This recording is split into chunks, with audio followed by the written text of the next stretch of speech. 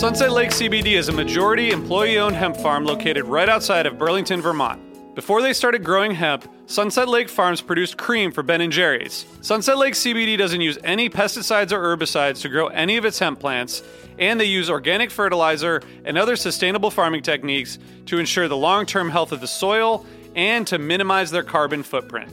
So like all of us, my days are really stressful. By the end of the night, my kids are in bed, I'm taking a minute to chill, but I'm still unwinding. I recently started using the Relax gummies infused with CBD isolate, reishi mushroom extract, and ashwagandha root extract. I'm really glad I tried these because they really helped me get ready for a good night of sleep, and I really think I sleep better, so I'd highly recommend it. So check out Sunset Lake CBD today at sunsetlakecbd.com and use the code HFPOD for 20% off your order. That's sunsetlakecbd.com and use the code HFPOD for 20% off your order. Farmer-owned, Vermont-grown, Sunset Lake CBD. Another day is here, and you're ready for it. What to wear? Check. Breakfast, lunch, and dinner? Check. Planning for what's next and how to save for it? That's where Bank of America can help. For your financial to-dos, Bank of America has experts ready to help get you closer to your goals. Get started at one of our local financial centers or 24/7 in our mobile banking app. Find a location near you at bankofamerica.com/talktous. What would you like the power to do? Mobile banking requires downloading the app and is only available for select devices. Message and data rates may apply. Bank of America N.A., member FDIC. Hey listeners, I want to tell you about a sponsor, Music Masters Collective. They're a nonprofit organization that produces unique music events, providing opportunities for fans and artists to meet and collaborate in an inspired and creative atmosphere. Every week, they host different events, all with the opportunity to learn from world-class musicians like Oteil Burbridge, Trouble No More, former members of the band, Milk Carton Kids, Nikki Glaspie, Bill Frisell, Sean Colvin, and many more. This June, join the Fab Four, Joan Osborne, John Sebastian, Marshall Crenshaw, and a great group of faculty for the debut of Magical Mystery Camp. This all-inclusive, once-in-a-lifetime music vacation experience in the heart of the Catskills will be packed with nightly performances, workshops, speakers, song circles, open mics, and a lot more. If you're a performing musician at any level, bring your instrument. If you're a music lover, bring your good spirit. It's an amazing experience for individuals, friends, and couples alike. Registration is open, spots are filling up, so check it out soon. And scholarships are available. Check out magicalmysterycamp.com/helpingfriendly to learn more. Osiris.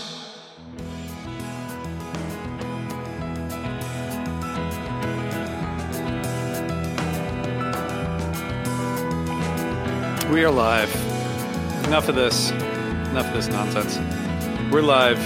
This is the Helping Friendly podcast. We're all here on a Friday afternoon on the holiest of weeks to talk about one of the holiest tweezers of all time. I guess it was the Island Tour week. You're right. It was very holy. Here we go. I'm non-practicing. We're starting off strong here. A non-practicing Island Tour person? Is that what you mean, Jonathan? I'm agnostic on all things. I finally ate fish again this week for the first time in 6 weeks. It was amazing. Okay. Well, we can't get into that. We're not allowed. But we are allowed to talk about 40 for 40. This is it. And we're going to talk about 1994. We have a show from the year that we are going to explore together, starting now. I guess not starting now. First of all, how's everybody doing? Good. Pretty good. I'm good. How are you, RJ? Good also. RJ's better than me because he's on vacation or something. I'm on vacation too. Well, I didn't say he was better than you. Oh, that's true. Okay. I am simply in a different location. I would not describe myself as on vacation. Yeah, but it's a vacation location. That's true. A vacation from my problems. Name that movie. No, nobody can name that movie. Are you guys kidding me? Jesus. I don't believe in movies. What about Bob? Oh, nice. I haven't seen that movie since it was new. Yeah, you should revisit it. It's fantastic. We are, and anyway, this is the Helping Friendly podcast. If you haven't listened before, welcome. This is, you'll get used to it real soon. So, guys, we are here to talk about a 94 show. We're rolling through the year, and we're rolling through the year of 2023, but we're also rolling through the years and reeling them in also. So here we are to talk about 94. And I have to say, I don't think we said this last time, and if we did, then I'll just repeat it. We have decided now that what are we, like 9 years into this project? Not nine Gregorian years, but 9 years in terms of the shows we're covering. We finally decided how to select the shows. I think we're 11 years in, but it's okay. Just keep going. Perfect. So it took us 11 episodes to figure out how to actually select the shows for the years, which is that we are rotating picks. So are we telling people who picked the show? Because then we're gonna okay. Yeah. Yes. Because you need to be the scorn of everyone's wrath on this episode. Or the celebration, Or the celebration if you picked a good show. Exactly.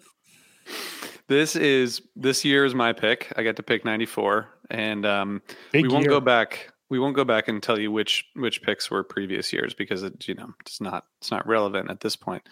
But this was my pick, and next week you'll hear about someone else who chose 95. So I picked 11/28/94 because this is the birth of the Jam, as far as I'm concerned, which is also the name of a forthcoming album from our jazz quartet, which we'll form soon.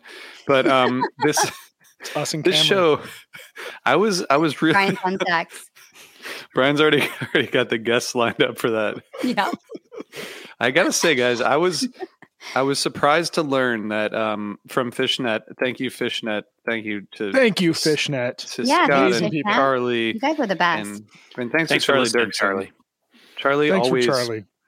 Not only does he point out what mistakes we make, he also yells at us for mistakes that he made that we point out. So there's a lot of yelling. So thank you.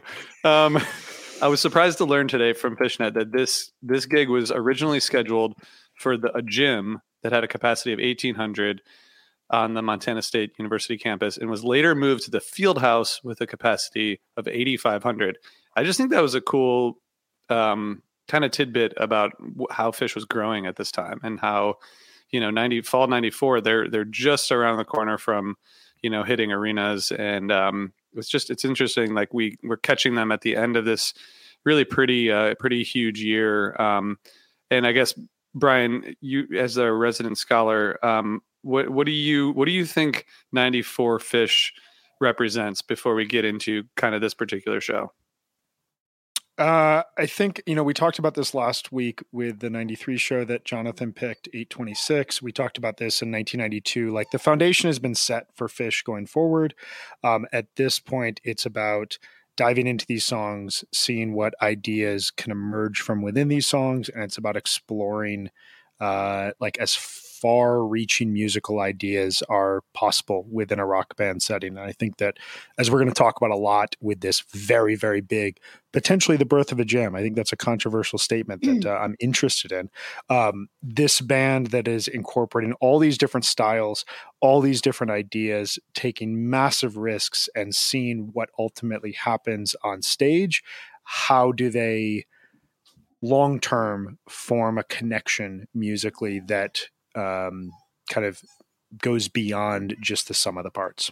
And that's what we're hearing here in 1994. You hear this in various ways. The Segway Fest shows, you hear it on Halloween when they're trying to reinterpret the Beatles and this brilliant album, the White Album, that has absolutely no bad songs on it. I don't know anyone who would think that the second half is terrible, but some people apparently do.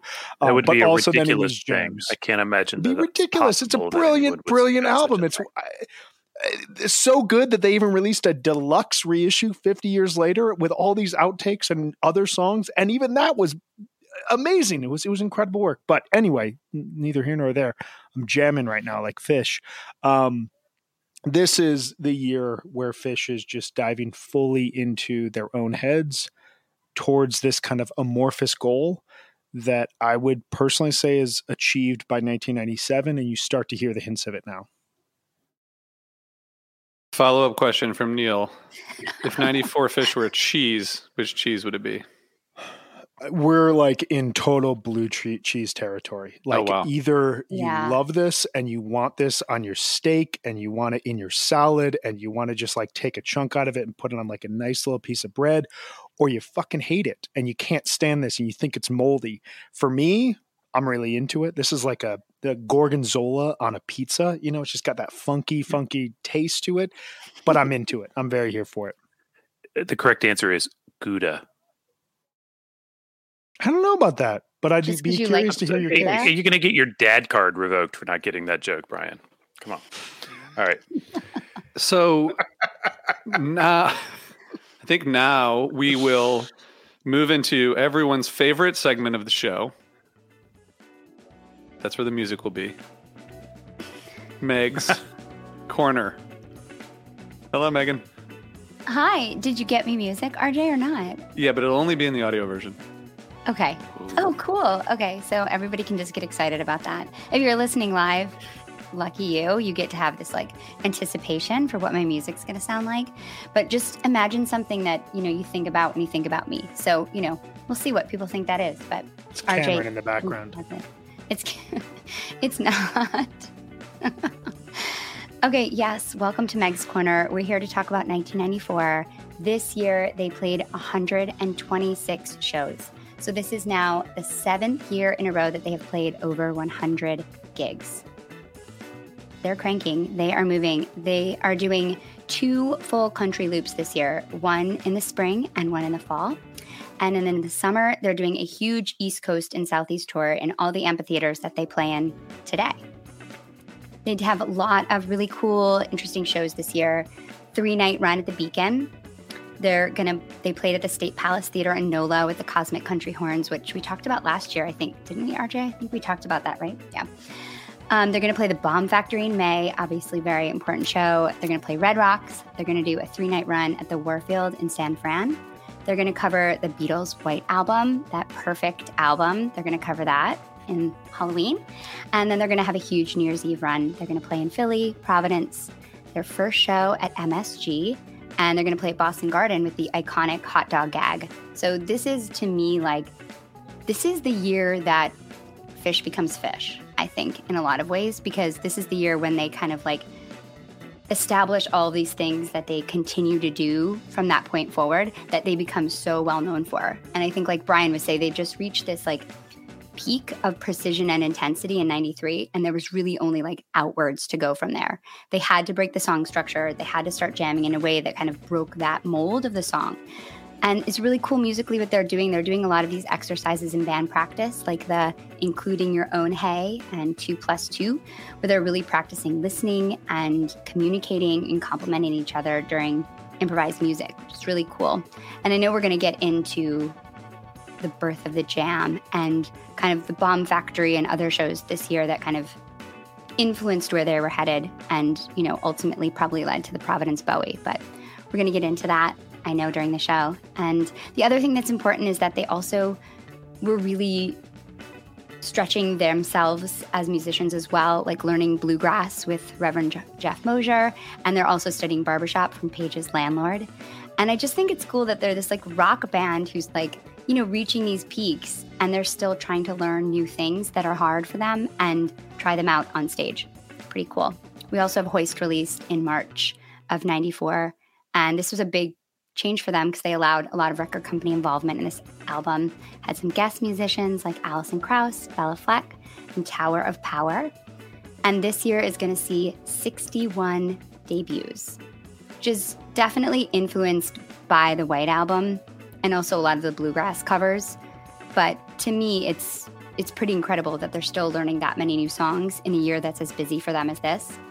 But we've got songs like Coyote, Simple, Jonathan's favorite song, Axel Part 2, Dog-Faced Boy, Son of a Mule, Wolfman's Brother, Julius, and If I Could. So some big songs this year.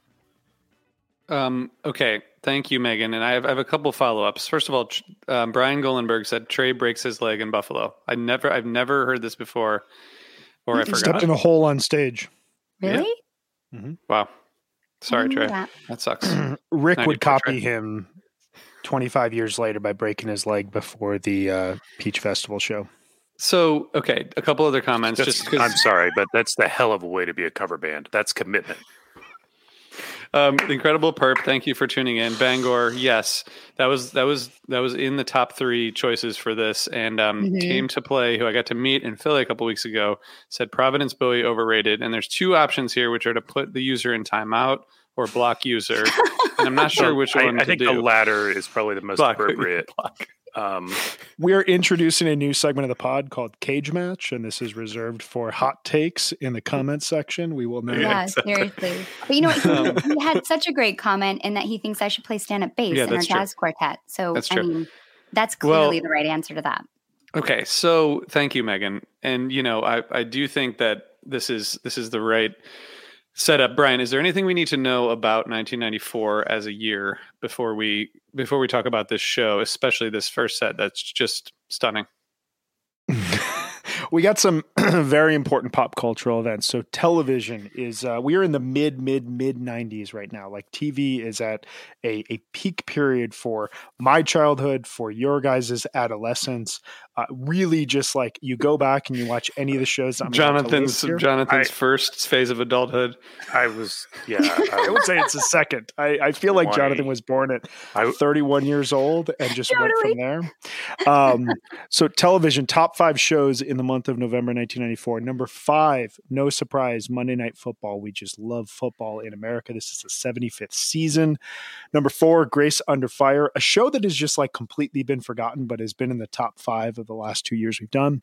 Number 3, Home Improvement. Number 2, ER, George Clooney, Anthony Edwards, Goose. That's why he's wearing the Goose shirt here, because of Anthony Edwards just doing amazing stuff in a hospital. And number 1, I don't know if I would say this is the greatest television show of all time. It's definitely the greatest sitcom of all time, and it is on its incredible hot streak at this point in time. Like this and The Simpsons are just at an absolute peak. This being Seinfeld in like seasons 4 or 5 at this point. It's just amazing stuff coming out of New York. Music. We got one band. I don't know if you would call them a band. They're like a collection of singers and dancers, whatever, who make 2 appearances in this top 5. But this is around the time that I started to become aware of pop music. So there's a couple songs in here that like I had on mixtapes, and I'm very embarrassed to say that on a live podcast, but I'm just going to say it because this is show business. You know, this is what we do. Number 5, Bon Jovi, Always. Number 4, this was on a mixtape of mine, Boys to Men, I'll Make Love to You. I definitely had that like going out of my bedroom. It was crazy. You do not have to be embarrassed about that, Brian. Boys to Men is fucking good. Okay. She's wrong. Like, come on. I mean, they just kind of sing and dance. Their harmonies. But, you know, that's soul. It is soul. You're right. Number 3, this was also on a mixtape. The Real McCoys, Another Night. This was when I learned what like a 200 or 350 pound, like big muscular Eastern European guy speaking behind a Swedish woman sounded like. It was fascinating stuff. Number 2, Ini Kamoze. I don't know. Here Come the Hot Steppers. Anybody familiar with this song? Here come the Hot Steppers. Turn it up. Yeah. There we go. I'm a lyrical gangster. I just kind of knew that song peripherally. I wasn't into it. But number 1, Boys to Men again, On Bended Knee. So we go from I'll Make Love to You to On Bended Knee. We're just moving very rapidly through the mid 90s here. Movies. I'm going to go in reverse order because actually the best movie is number 5 at this point in time. So bear with me. Number 1, Interview with a Vampire. Just shit movie with a huge cast. Number 2, The Santa Claus. This was a big fucking movie for Brian Brinkman in November of 1994. Like every single classmate of mine went to see The Santa Claus over Thanksgiving break and came back and talked about it the entire Monday that we got back, which was probably Monday, like November 28th. Santa Claus one? The one that's like Tim Allen, who like becomes Santa Claus. Yeah. Number 3, Star Trek Generations. Yes. Killer film. Finally, something good in your list. Jesus Christ, this has been just terrible stuff happening in the world that I was ignoring, listening to Grateful Dead and Fish and building my record collection. But I definitely went and saw that movie when it came out. fucking awesome movie. Blew me away and continues to this day. Number 4, a very underrated sci-fi movie that I would recommend everyone out there watch. Stargate, starring Kurt Russell. We got wormholes coming into the world right now. It's amazing stuff. Number 5, one of the most influential movies of the entire 1990s. One of the best movies I've ever seen. Pulp Fiction. Incredible film that was on its run at this point in time and redefining what movies would become in the 1990s. So we're in that mid-90s zone here. It's an incredible time to be alive. We are 5 months away from Michael Jordan coming back and playing professional basketball and tearing the NBA apart again. But we'll wait until 1995 to talk a little bit more about that. Wow, I can't even remember what question I asked, but thank you. I want to address something before we dive into the rest of this show, because there's an assertion that you made, RJ, that I think it needs to be kind of touched on, which is this whole birth of the jam. This show is significant. This tweezer that we're going to get to is massive and clearly was a candidate for the album, but probably too long, and the album being a live one, in case anybody cares. That's why they gave us the excerpt in Montana. But the date was 11/28. And just quick sampling, I have a couple other dates you should know. 11/2, that's prior. Bangor Tweezer, of course. Pretty good. Seems like they knew how to jam there. 11/14, Grand Rapids, Michigan. The Bowie from that night is my first show. Awesome. My first show. Megan can testify that it was pretty good. I mean, she saw that show and look where she is now. So clearly.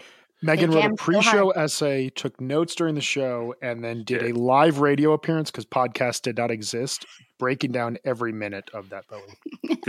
This next entry, it may shock my fellow podcasters here. 11/16, Ann Arbor, Michigan. The Simple was a huge jam, despite it being a terrible song. And also that night, Stash went big, but Stash has been having a great year in 94. We'll get into that. And then also a very important and worthy, the Minneapolis Bowie from 11/26, which some say may stand next to, some might even say above, they're wrong, the Providence Bowie. Perhaps the first usage of a vacuum cleaner in a truly musical way. It is stunning what John Fishman always does with the vacuum cleaner. And you're knocking everything that Mimi did before Fish even existed. So come on. I am. So wrong. Okay, so all right, thank you, Jonathan. This wasn't meant to be taken literally, as in this is the first time they jammed. However, I know. But I really like to take you to task on something. I know. I appreciate it. And Ryan said, Ryan, you're going to find out even more about this soon. Okay, this was the longest Fish jam to date. It will remain in the top 5 longest Fish jams of all time, and that's all I have. So I'm just saying, but birth of a kind of jam. Like the 11/26 Bowie is 36 minutes long. I mean, and that is it's a big 8 minutes difference, but we're already breaking the 30. I think the middle ground, and I think the point that you're trying to make, RJ, the larger point is this era. Exactly. Is the birth of the Fish jam. Yes. It's not this specific jam, it's this 94. I think that there's really a very clear November is really where it is. If you look at the jam charts for 1.0 and you sort them by date, it's like a shit ton of things like, well, mostly You Enjoy Myself for years with, this like really cool moment that happened in a thing in like a 5-minute song, micro jams and things. But then you get to this tour and the doors are thrown open and things just stretch and it's amazing. And the reason the Providence Bowie is so good, and I said this to these guys in text earlier, and I'm going to just say it on the record now, is because when they came out and did it in Providence, they realized that they could just do it now rather than spending a whole month or 2 months on tour warming up to it. They could just go there. See, okay, this is what I'm saying. Everything you said is what I'm saying. So we're good. Let's talk about this concert. Thank you, Jonathan, for pushing. Because there's one important thing that happens during set one. I mean, we should just go to set two, but let's just touch on set one. The stash, it's amazing. I knew that you were going to say that. That was the one thing I knew you were going to say. It's you're very on brand today, which is good. Speaking of, can you show the people your shirt? Yeah. See that? Peggy O. Yeah. It's a great song. Okay. Shirt. So this set starts that off is strong. A great song with a repetitive riff. I'll just say that. Yeah, one that does not feel like ice picks in my brain. I mean, to be fair, repetitive riffs are kind of like that's kind of part of the definition of a song, but we won't go. An earworm. Right now. Okay, first set starts off strong with us Chalk Dust, and then nothing else really happens except there's a simple here, and the simple 94, as you mentioned, Jonathan. 94 is kind of the year of simple, and this one doesn't really go there, but. What do you guys? Okay, I guess let's just talk about. Let me pose this as a question. If you had to choose, would you take the song part of Simple or the sit-in part of Simple from this particular version? Oh God! I'll go controversial at the gate. The sit-in part of Simple is the part of the song that's worth listening to, except that Cameron, as a 9-year-old, is not that great a sax player, but the jam the band is playing behind him is actually really fucking cool. I actually agree with Jonathan on this. Like, Fish is yelling like, boom. He's yelling like, yeah, like they're playing a really cool, jazzy, like dark current theme underneath it. Like, it's actually really good. It's unsurprising that they're playing really well because the previous two simples were absolutely mind-blowing. 11-16-94 and 11-25-94. This is an era where Simple is realizing what it could be. It's not just a joke song. It's not just a transitional piece. It's not just a riff. It is actually becoming something that is going to inform where the band is going to go. I'm just curious, like how we ended up in the situation where a 9-year-old boy ended up on stage with Fish. That's like the only question I have at this point in time. It's not his first visit. I mean, let's recognize they basically babysat him in 1988, and when he first joined them on stage, and he joined them again in 92 and 93, and once more here. What are we talking about? I'm just I'm not kidding, So he joined them multiple times before this. Yeah, this is his fourth time on stage. What? This is I don't know if you're being serious right now or joking, dead serious. I've never heard Fish.com, actually livefish.com. It's not just a fishnet note that you could, because Charlie wrote it or whatever, you could wonder if it's real. It's real stuff. Sorry, Charlie. Oh, wait, this is for real? He's been on before? Absolutely. I realize that I say things on this podcast and other circumstances that are complete bullshit. Oh, you're right. Lifelong fan of the band. Okay. Lifelong at age 9? It's like we're getting into Ryan Storm territory here. He's a lifelong fan. Exactly. This guy's way older than Ryan Storm before Ryan Storm existed. Are there any Trey calls him the spirit of John Coltrane revisited. So, Well, it's a bit of a gag there. I mean, having fun. Well, we've been beating around the bush here, but so Jonathan, you have a problem with this song, is what I learned today. Simple, the song, like the thankfully not very long piece of music that is the song Simple, sometimes aggravates the shit out of me. It's just like, I don't know. Like after about 3 minutes, I just push the ice pick all the way into my brain, like end it all, or start to jam. Whatever. I'm just like, I can't. They ruined a bazillion versions of Mike's Groove because this song took away I Am Hydrogen, and that's the only way your argument never makes come sense. back. That Properly. makes sense as an argument. They that still makes sense can't play it right because but they stopped playing it every time. Simple after the 12:30:99 Mike song, which is one of the best Mike songs of all time. I don't know how it can ruin Mike's song. I'm going to turn the tables and ask an incredibly unfair Hydrogen, which is what matters. Oh, and then they played Simple? I was there. I don't know. I know they played Hydrogen because I was because they jumping used to in do the air and Mike's scaring my Simple neighbors. Hydrogen Weekapaug.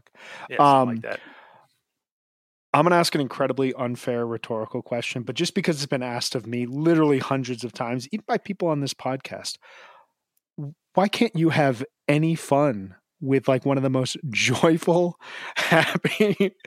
No, seriously, Jonathan, you are incredible. Like you don't like when Fishman comes out and does this stupid thing. Like it's just fun. No, like it's just, it literally hurts my brain head.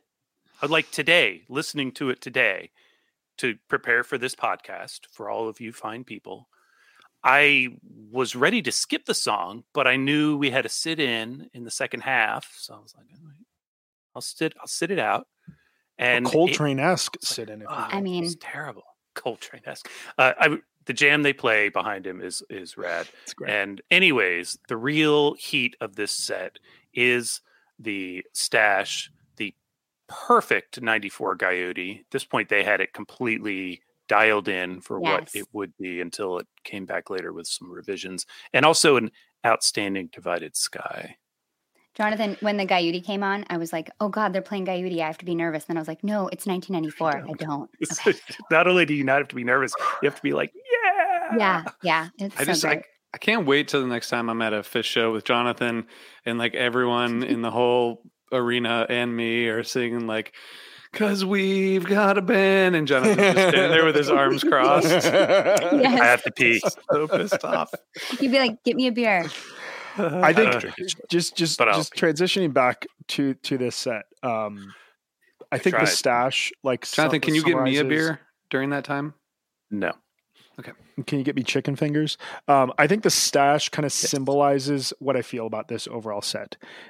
It hints at darkness, doesn't fully go there, but it hints at it, and it does this amazing thing that Stash could do in 93, 94, and 95, where you could get an 18 to 45-minute version of Stash, as we will see basically a year later from now, where the band goes fully in, or you can get these like 30 to 45-second pockets of just like, boom, we're in it, and then we're back at it. Like this is like a 9 or 10 minute long Stash. It's really tight. It's really focused. There's like no frills in this overall set. It's just like boom, boom, boom. Here are great Phish songs that are being performed in really high caliber ways that, honestly, aside from the Shock 2001, which was played for the first time in set 1 since 7/27/93, only 20 times ever played in the first set in Phish's history. Aside from that, there's not a ton of surprises in here. It's just, a really solid first set that is a very nice, appetizer as you get set for one of the greatest Phish jams of all time.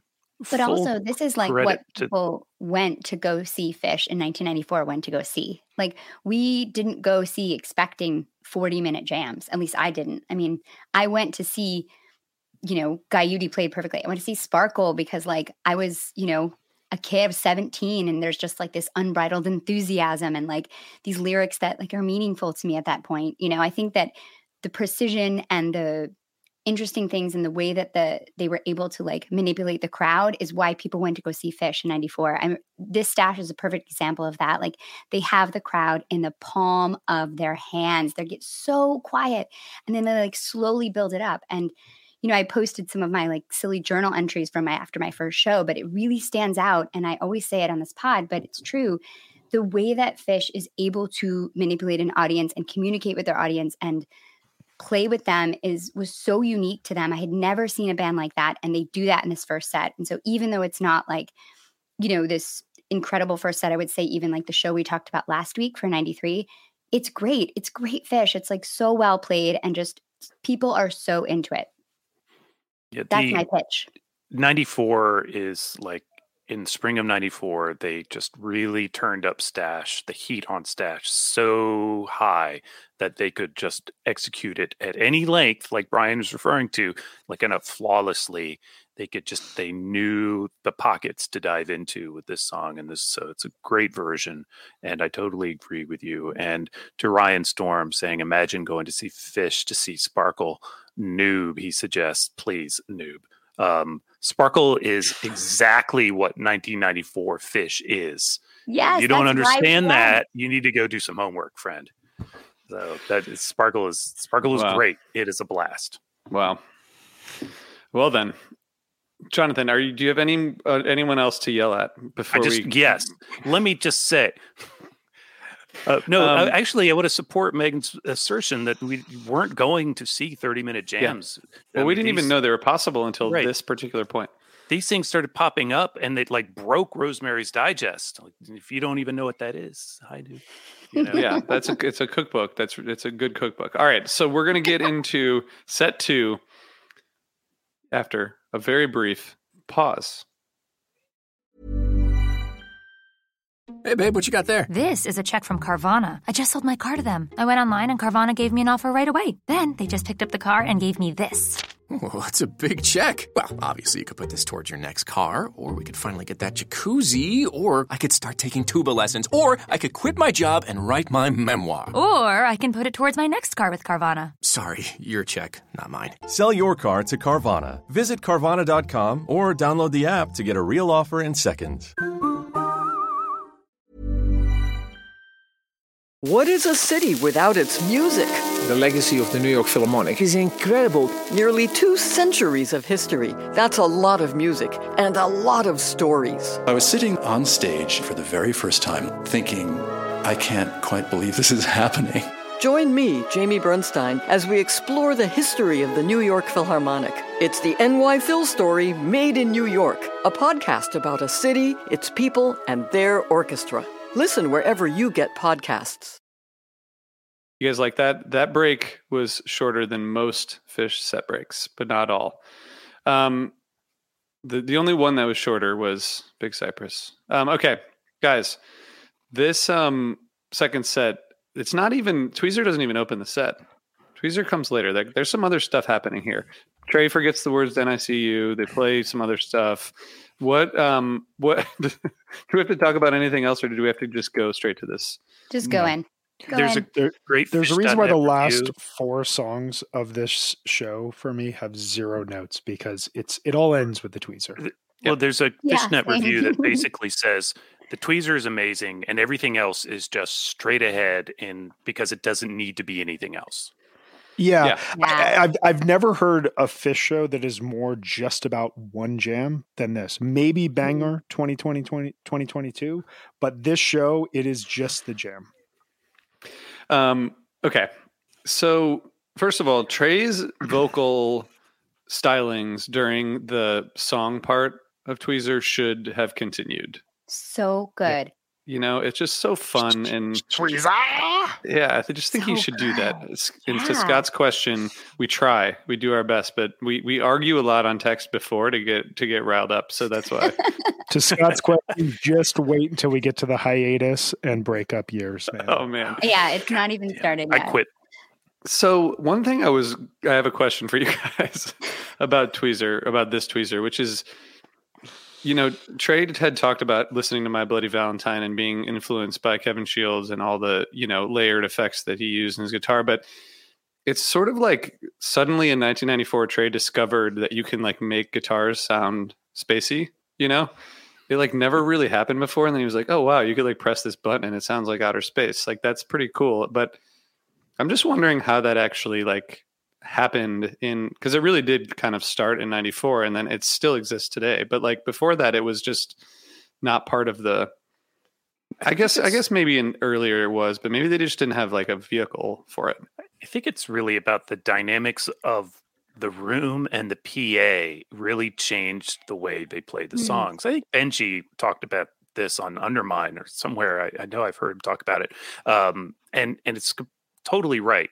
It's that, coupled with, the bigger light rig and the things that Kuroda was doing, they were really changing the way they related to a venue. And some of these things they played so differently. And the fact that they found that they could keep the audience engaged when they got quiet, even in a bigger room, allowed them to just do more and more with it. I think I think it's the technical aspect. I think that's totally spot on. And I think this stuff is way harder to do on stage than anybody thinks that it is. And Trey's spoken about it from the stage. It was the most lucid thought that happened during Coventry, where he talked about the monitors and talked about their sound engineers and how important their work is to what the band has been able to do over the last, at that point, over the last 21 years. I think it's also, and it's part of the reason, like, I went back years ago and listened to all of 92 and 93 in a row. When you hear them just like so tight, and you hear the chances that they're taking are more comical than they are musical from a risk-taking standpoint, you understand that they're just trying to see where's the edge, where's the line with our audience, what are they willing to follow us with. And what we talked about last week, that 93 show, that first set that we talked about that we were all so glowing about, like, that is where you're hearing them play a very straight set list, but figure out what is within these songs. Now, 15 months later, the band has done that over and over and over again. They've done things like the Bomb Factory Tweezer. They've done things like the Milwaukee OJ show, the Columbus, Ohio, that Segway Fest that was released as Live Fish 8. They've done, 7, 8, 94. You've got Gamehenge in set 1 in front of this huge crowd, and then you've got these huge jams off of big songs in set 2. They've started to do this as they move into the fall tour, but like November is really where they say whatever hijinks we offered in the past as a way to really test the audience and see where the audience was willing to go with us, we're going to now apply that entirely to music. And so you have this like technical know-how of this band that's been on the road since basically 1989 without stopping. 5 years at this point in time on the road, combined with a band that like musically is doing these exercises at home and is willing to try things out and see if they work. In some cases they're going to fail. And this jam, I annotated like this entire jam, literally like every other minute, there's something completely new being thrown out that's totally different from what happened a minute before. And it may not initially work, but like they're willing to give themselves the patience like that. Those 2 minutes they've tried something new and are trying to build that have to feel like the longest 2 minutes on stage when they're doing it. It has to be absolutely terrifying. And when it works, and it works brilliantly at one very specific segment of this jam that I want to dive into here in a couple minutes, but like when it works, you can see the full brilliance of what this band is going to become. I think patience is the key word. That's like what kept coming across to me, that they were just willing to, like, you can hear a million places where this jam could have ended, it's just, and they sit in it. They just sit in it. It's incredible. Yeah. The number of like trapdoors that they bounce or bounce over and don't dive through when it gets super weird. And like, even some of their audience members were probably like, is this going? A number of them were like, is this going somewhere? What is this going into? And some were probably going like, are they done yet? I'm sure there's some people who are like, what? Because again, as we said earlier, you didn't sign up for this in 94. So glad they went there. So I think the first 10 minutes or so are, and this is a long jam. So I'm just going to the first quarter is like pretty straightforward. They're in like a nice tempo, but it's fairly straightforward. Then they get into this like dissonant space, which sounds kind of like band practice. They're just kind of like messing around. And then Trey starts this riff around like 15 minutes right before that Montana segment. I'm a man jam. Okay, yeah. And that it feels like he's trying to like slightly divert and maybe even slow things down a little bit. And then they all just fall right behind him in that. And then you get into this Montana jam, which everyone knows from a live one. But to me, the Page switching to the piano around that time, that's what like pushes this to into the next phase. So that's like the first, 15, 17 minutes or something. Didn't we talk about that last week about how, when he goes to the piano, it's kind of like an interesting way to extend and change. The dynamic of that is always important and always, frankly, welcome. Yeah, it's so dramatic. That builds a drama in a way that is like another instrument just can't do it, the way a piano can. Well, it's interesting because like when they come out of the Montana segment, I noted around 1930, like Trey plays the tweezer riff. And you said, Jonathan, like there probably were moments where people thought like, is this over? Like, when is this going to end? They go into the digital delay loop jam. They build up to this like punk metal groove. And then around 30, 55-ish, 31 minutes, Page goes entirely to piano. Everyone drops out. It's just Page. And it's Page for, as I noted it, 2 minutes and 45 seconds. Now that may be off by a couple, but like it's literally just a Page solo until Mike comes in, starts complimenting with melodies. Trey starts doing volume swells. And then at 35:08, Page drops out and it's just Trey and Mike doing like an Eno Fripp back and forth ambient jam preview 4 years earlier. And then Fish comes back in right before 36 minutes as they come out of the darkness. It sounds like they're about to go into Slave. They come out of the darkness. They go back into this like rock and roll peak. It goes into Tweezer Reprise. Like that segment though, from 31 minutes to 35 minutes. I mean, we're talking 4.5, 5 minutes of just Page focused on the baby grand. This is a thing only Fish can do. And this is one of the things that separates them, is this deep into a jam, they're willing to just give it all over to the piano. And he's not playing like ragtime. He's not playing something like super contemplative and super like emotional, the way that the piano can sometimes sound. Like he's playing like, I mean, like Baroque-esque music. Like it sounds like Glenn Gould at times. It's like super chilling. It sounds like jazz. It's insane that he's able to do this at this point in the jam. It's so terrifying, that part. I wrote in my notes, like, it's so terrifying because there's like this droning sound going on and it's like the end of the digital loop.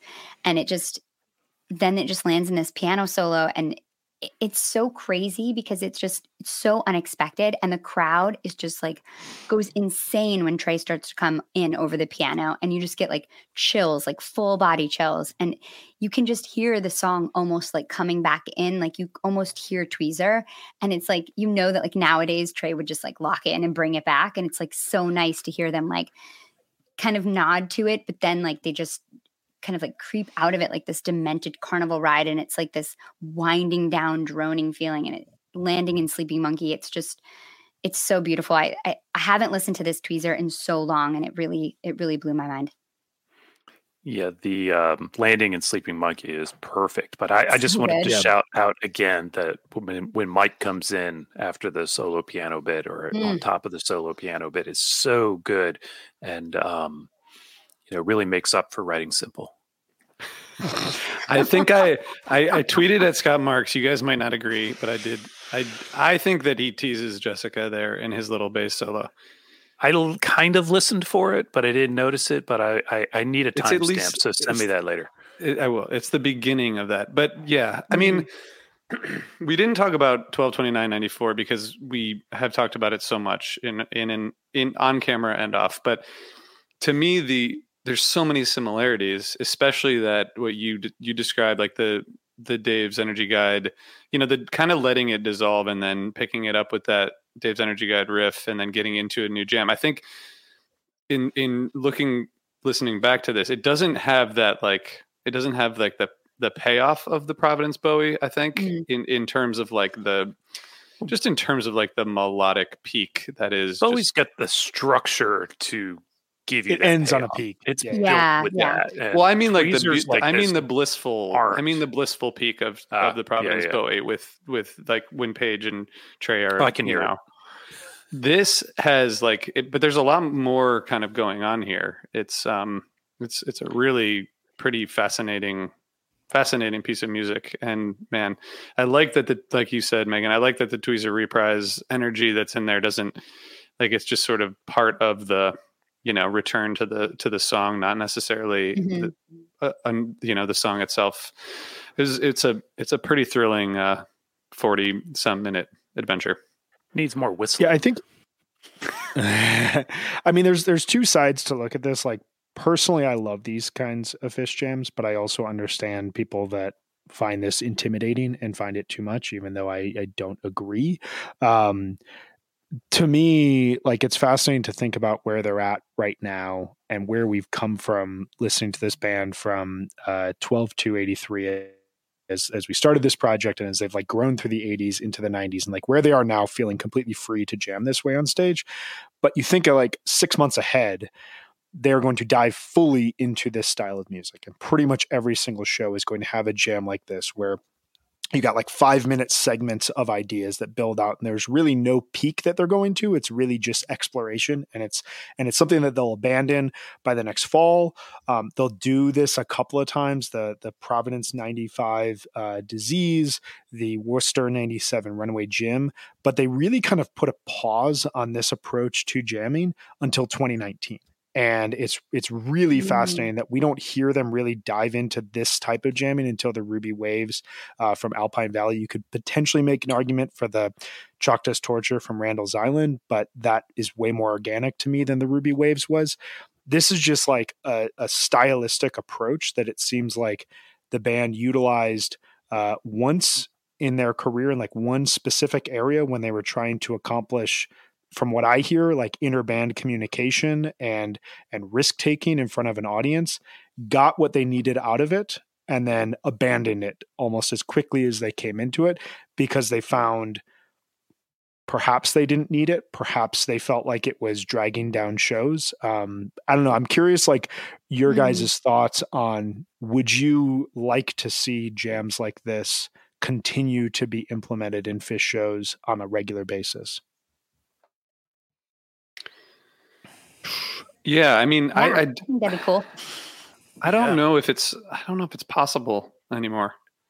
I mean, they've done it recently. They do it. It maybe not to 44 minutes all the time, and I don't think they always have to be this long to contain this kind of strength. 20 some minutes might be enough, but yeah, I'm always there for big, deep jams. So, can I just and sparkle? Sorry to interrupt, Jonathan, but Brian, just to your point, I think the Ruby Waves jam from Alpine and the Soul Planet from Shoreline, I think those were both intentional. Like, we are going to do. I mean, Trade's talked about that with Ruby Waves. They thought it was going to be Mercury, and clearly the Shoreline thing, like they moved it because of the fire from Tahoe, right? Yeah, I think those were like, let's do something. Whereas I think here it's like it was just how they were playing. So I think a 20, like the Down with Disease from Mexico, which is like 23 minutes, super upbeat, really fun. Like that to me is where the natural jams happen, which is like, major key modulation, like some fun kind of, and then building some peaks. And that's the jam that happens now. I think if they're going to do it like they did with those two that I mentioned, it's a little bit more like we are going to have to focus on that. And I don't think it's because of lack of patience. I think it's just like where they are as a band. I agree. I do think it's interesting, though, just to bring some stats into this. I went through the 10 longest tweezers. First one, about Mud Island, 6:14.95, 49.49. Second, 6:22.95, Finger Lakes. Oh, stop it. 45 minutes. Third one is this one, unless you adhere to the Phish.net set listing, which calls this tweezer into Digital Delay Loop Jam back into tweezer, which I don't, because I think Digital Delay Loop Jam is included within a jam. This would be 44.03 without that. This is where it gets really interesting, okay, to all of our points that we're making right here. The fourth longest tweezer, Tahoe, 36.16. The fifth longest tweezer, MSG, 12:30.19, 34.58. 6, Shoreline 21, 34.01. 7, Alpharetta 21, 33.53. 8, 11.294, Banger, 31 minutes. 9, 6/9/2000, this wonderful outlier jam from Japan, 30 minutes and 45 seconds. 10, 2/28/2003, 26:38. I don't know exactly what to take away from this other than this fact that like tweezer is the outlier in all of this. It is the portal, aside from when they specifically say, to your point, RJ, in Ruby Waves or in Soul Planet, we want to explore what these songs can open up for us in a jamming standpoint. Tweezer is the one song that like throughout their career, you can, I don't know if you can expect it, but like you can track their desire to experiment on a wild scale through tweezer throughout their career. Yeah, which goes back to our point, like, would Fish be Fish without Tweezer? I think we decided they would, but I really do think that that is the place where they find the most experimentation. And I think they can still go there, and I think they do. It's just that it's magic to get there. You know, in 1994, they were in a different place and they were consciously trying to push this. And I think now when they land there, it's usually because they found a tweezer that opened it up for them, or they're intentionally trying to. But I also think that, you know, anytime they're listening and being really patient and playing in a way that's unhurried and inspired, that's when you get this. And I actually don't care either if it's 20 minutes or 45, but when they're playing creatively and listening to each other, like, you can tell. And I think I think they still have the capability to do anything they want to do. It's also perfectly good 15 and 17-minute tweezers and whatever out there. So, absolutely. But, you know, the thing is that if they're listening at the door, that's usually enough to get you something good. Sometimes they decide to open the door. Sometimes they really go through. And then they realize there's no floor and we're all falling. And God help us. That's when it's really great. But it can still be good, even if they don't open it. Well, I just want to say, nobody asked, but I just want to tell you, the most interesting jam to me of 2022 was the Rise Come Together from Raleigh. Because it's a good jam. Because it came out of a totally unexpected place. And I think that is like where the surprises happen, you know, is when they really like that to me is so that gives me more than anything they played in 2022 gives me hope and makes me feel like this band has a lot more to do when things like that happen. So I feel like that's like analogous to something like this happening in 94, but you know, I don't know. No, I think that's very spot on, because you think of Rise Come Together debuted in, I think, 2017. Tweezer debuted in 1990. Like, we're at a very similar point in time. Like, they never treated Rise the way that they were treating Tweezer. You didn't have a 42192-esque version of Rise Come Together. It was a total shock thing when it happened. But it's one of those songs that's kind of like, it's just still a relatively new song in the band. And it's still a song that, like, clearly Trey puts a lot into because it means a lot to him. In 1994, that was Tweezer. Tweezer was the opportunity for them to, as Jonathan said, and I'd never thought about it this way, but it's a brilliant, like, mental image. The idea of, like, do they want to open the door? And then what happens when you walk through the door into the darkness? Anything can happen at that point. And Tweezer is the best. Tweezer and Bowie historically were the songs that once that door was opened, they could kind of go anywhere, and they were willing to go anywhere. And you hear that now with, like, new songs, Soul Planet, Set Your Soul Free, Everything's Right, Rise Come Together, the Raleigh version, Ruby Waves, Wave of Hope. Yeah. Yeah. Well, speaking of doors opening, we may have to close the door on this episode, but Jonathan didn't like that at all. Well played. Any closing words on this show? I mean, I just have a question as we're moving through this, and as we're moving into next week, we will be talking about the greatest year in Phish history. There's no argument. I won't hear them. Megan has to pick the show. It's a lot of pressure. She's been working with a consultant to help her figure out what is the best show to decide for this show. Throw a dart and you'll hit one that's worth playing. I'm right there with you. But this is the fun of it, is we don't all get our favorite years, unless I got 2004. But I want to ask everyone a question here. This jam, this style of jamming, how do you hear this impacting the band as they move into 95 and, like, as they move into this next chapter of their career? I think we should table this until we can really talk about it with 1995. Like, I think we should. That's a very good question we should all be thinking about as we step away into our lives for the next week, listen to whatever show Megan picks, and then we all come back with a really comprehensive answer. Because I don't know if we should comment on 1995 in 1994. I thought you didn't like rules, Jonathan. No, I don't like rules. I like making shit up as we go, which is what we're doing right here. I only want to say, I just want to go back to what Jonathan said in a partial answer so that Brian at least gets some satisfaction from asking the question. Oh, no, so I'm here to prevent that. Which is that the door was opened, you know? I think that's then that to me is the significance of this year. Yeah, I agree. That's it. There we go. All right. The door is open. The door's open. And our door is always open. You can hit us up on social media or email. Just tell us what you think of the show. Just trying to do the best I can here to do some puns and plays on words. All right. We'll see you guys next week. Thanks, Megan. Thanks, Jonathan. Thanks, Brian. Thanks all. Thanks everybody.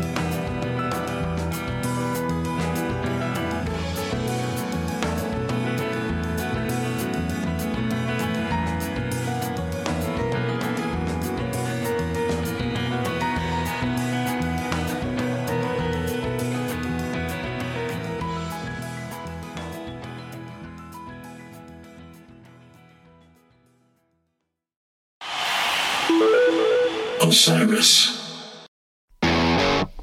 Ever wonder what a punch from Elton John feels like? Or how you'd cope with having turned down the chance to be in Nirvana? Or what signal Keith Richards gives when he wants you to get the hell out of his hotel room? Fans of Too Much Effing Perspective don't have to wonder, because they've heard these exact stories and a jillion others on our podcast. I'm Alex Hoffman, former tour manager for Radiohead. And I'm musician and comedy writer Alan Keller. On the TMEP show, we get guests like Nancy Wilson from Heart, Jeremiah Freites from the Lumineers, and Modern Family's Julie Bowen to tell us things they may have only shared with their therapist, clergy, or a TMZ stringer.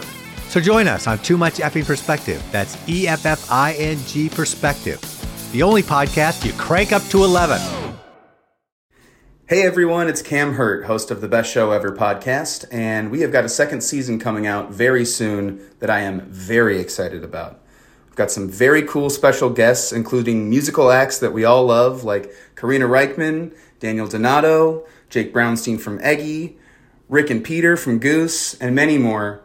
Tune in for new episodes dropping on Osiris Media March 5th on the Best Show Ever podcast.